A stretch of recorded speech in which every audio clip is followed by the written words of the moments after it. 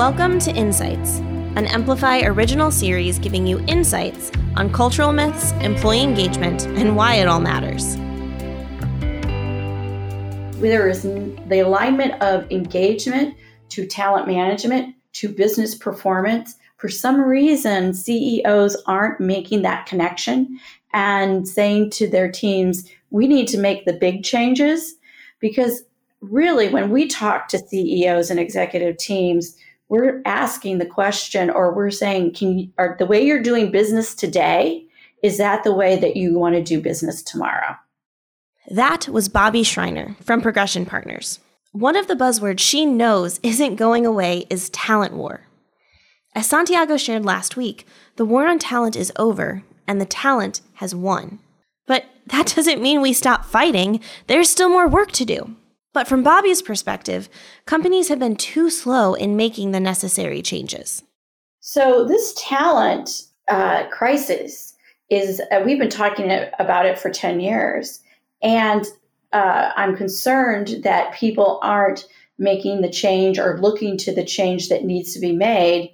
And their business will suffer, and it's already suffering. The talent war is here. And that also, is another buzzword that we have from the conference, but also within Progression Partners. And that is, once you have talent and you want to keep them, why is there a lack of transparency in conversations and a lack of creating awareness that can lead to development?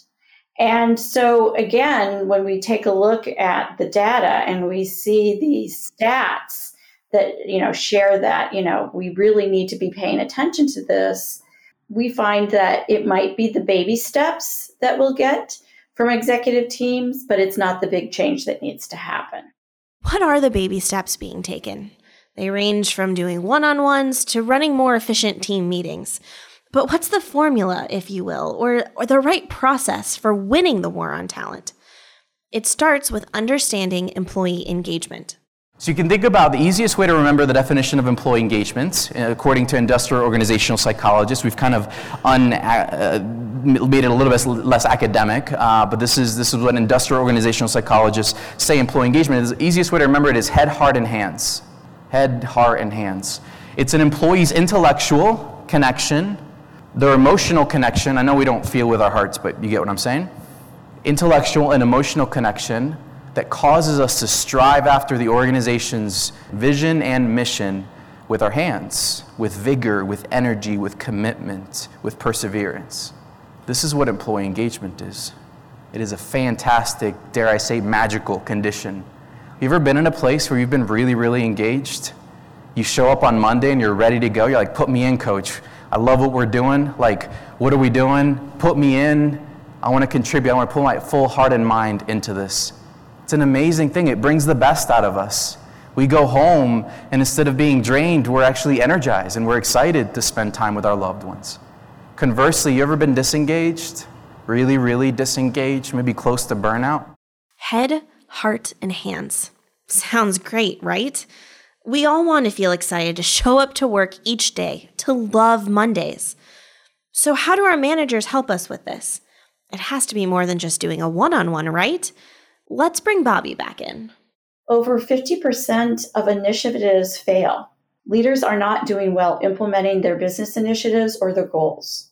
So over 50% catches our attention. So we say, why is that? Well, let's just look at your one-on-ones. So simple question, are you having one-on-ones? Oh, I get, Bobby, we are so busy, I can't get those on the calendar. Oh, okay. So how are you talking with your team and your direct reports or even your supervisor leader? And so the first thing we ask is make it 15 minutes, put it on the calendar, and you have to do it at least 2 to 3 times a month. So when we get that little baby step, Nicole, then we say, okay, now how do you structure your one-on-ones? It is so easy to go into a punch list of, I just need you to answer these questions and that's all I need today. No, we're going to ask you to base it on a SWOT or a structured agenda. And let's always, like in the SWOT, the S is the strengths, start with the positives. What's going really well? What is something that you can share as a success or a celebration?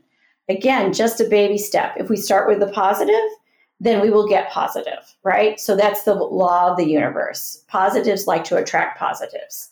So start with that. And what happens is that people start complimenting each other, giving pats on the back, high fives. And so when you go to that second one in that one-on-one, that challenge, or that, we don't like the word weakness, but the challenges, you look at it from a very different perspective, and it becomes a much more positive experience than going through a punch list and I just need answers from you, Mr. Boss. So what people now start to do is, well, I have these challenges, but I have some recommendations. That's what we want to get to. We want you to get your direct reports to make recommendations to those challenges, because now we're helping people engage in the solution and they are more productive and they're motivated to work. And so, as you know very much from your business, that's the formula for engagement.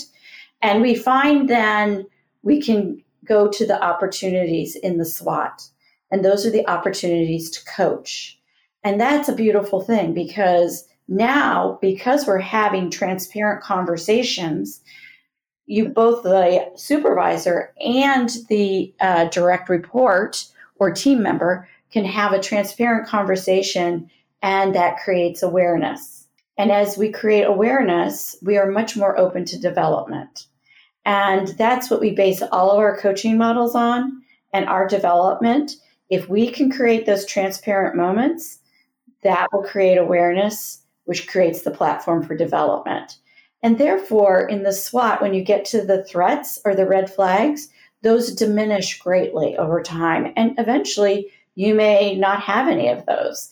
But that's one toolkit. That's a baby step that has really helped a lot of our people. And we talk to every one of our candidates about how that's happening. So also, and this is just another little baby step, is we ask the question, so how are those career conversations going with your direct reports or even with your supervisor? We always get this answer, Bobby, there's no reason to have a career conversation. There is no promotion. There's no ladder. Oh, we lean back and we go, oh yes, there's always a reason to have a career conversation. Because as we look at the many generations that are in the workplace, this little tool, the career conversation, is the one that also helps with engagement. And that is, what do you want to do with your career? Where do you want to be? What do you want to do? And many times it may not be a promotion or a new title or a new role. It will be development. Develop me, grow me, help me learn. That's where the career conversation blossoms. And as we are having those conversations, then you find, what people want to do. And they will say, wow, my supervisor, my boss is really listening to me. And wow, I'm going to be able to take advantage of some development, and they're going to grow me. And thus, I now am empowered and productive, and I'm engaged. Simple tool, and it's free. The one-on-one becomes the vehicle for building engaged employees through transparent and intentional conversation. They have to be intentional, they have to be purposeful, and they have to be thoughtful. One thing I want you to note is that your direct reports want to hear from you. They want you to spend time helping them grow and develop. The only way we can connect head, heart, and hands is to understand our people. How can you encourage engagement if you don't know how they emotionally and intellectually connect with your organization? What are they motivated by? I love Santi's analogy of an engaged employee's mindset. It's the put me in, coach. They are ready and willing to play, and they want to put in the work because they are excited to be part of the team. So how can that mindset play into your one-on-ones?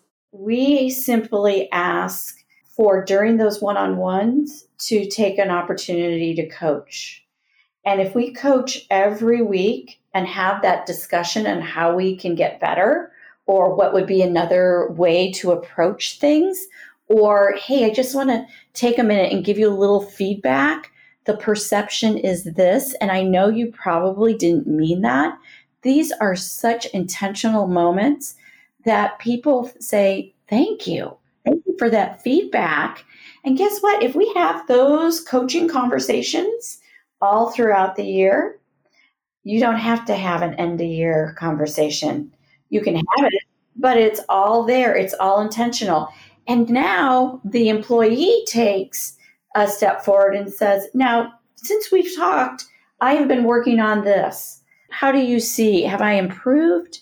They want feedback. Now they're asking for it. All of this is great. Really, really great. But what happens if an employee is feeling disengaged? Is that solely the responsibility of the manager to fire them back up? Or what if they're disengaged but satisfied in their role and with their job? We've started to define and understand employee engagement in more detail. But before we go any further, what is employee satisfaction? How many of you know that you have direct reports who are satisfied but not engaged? If you're satisfied, you're leaning back, you're getting paid well, you're not trying very hard, you're comfortable, status quo is okay, you're probably on Facebook half the time or Snapchat or whatever, probably running 2 businesses from the side because you're getting just paid really well, good benefits for not doing much, and you just couldn't care less. You're doing the bare minimum to get a paycheck, and that's it. You're there for that paycheck, and that's it. How productive, how impactful, how innovative, how great of customer experiences do those folks deliver? Now, contrast that to engagement, leaning in, somebody who's saying, my full heart and mind are in this, I believe in our mission and our vision, how can I go above and beyond to accomplish our purpose as an organization? How can I contribute? How can I do more? It's a completely different situation, right? Mark was talking about this. Back in the day in those early campaigns, there was nobody trying to figure out, how do we make you comfortable? How do we make you happy?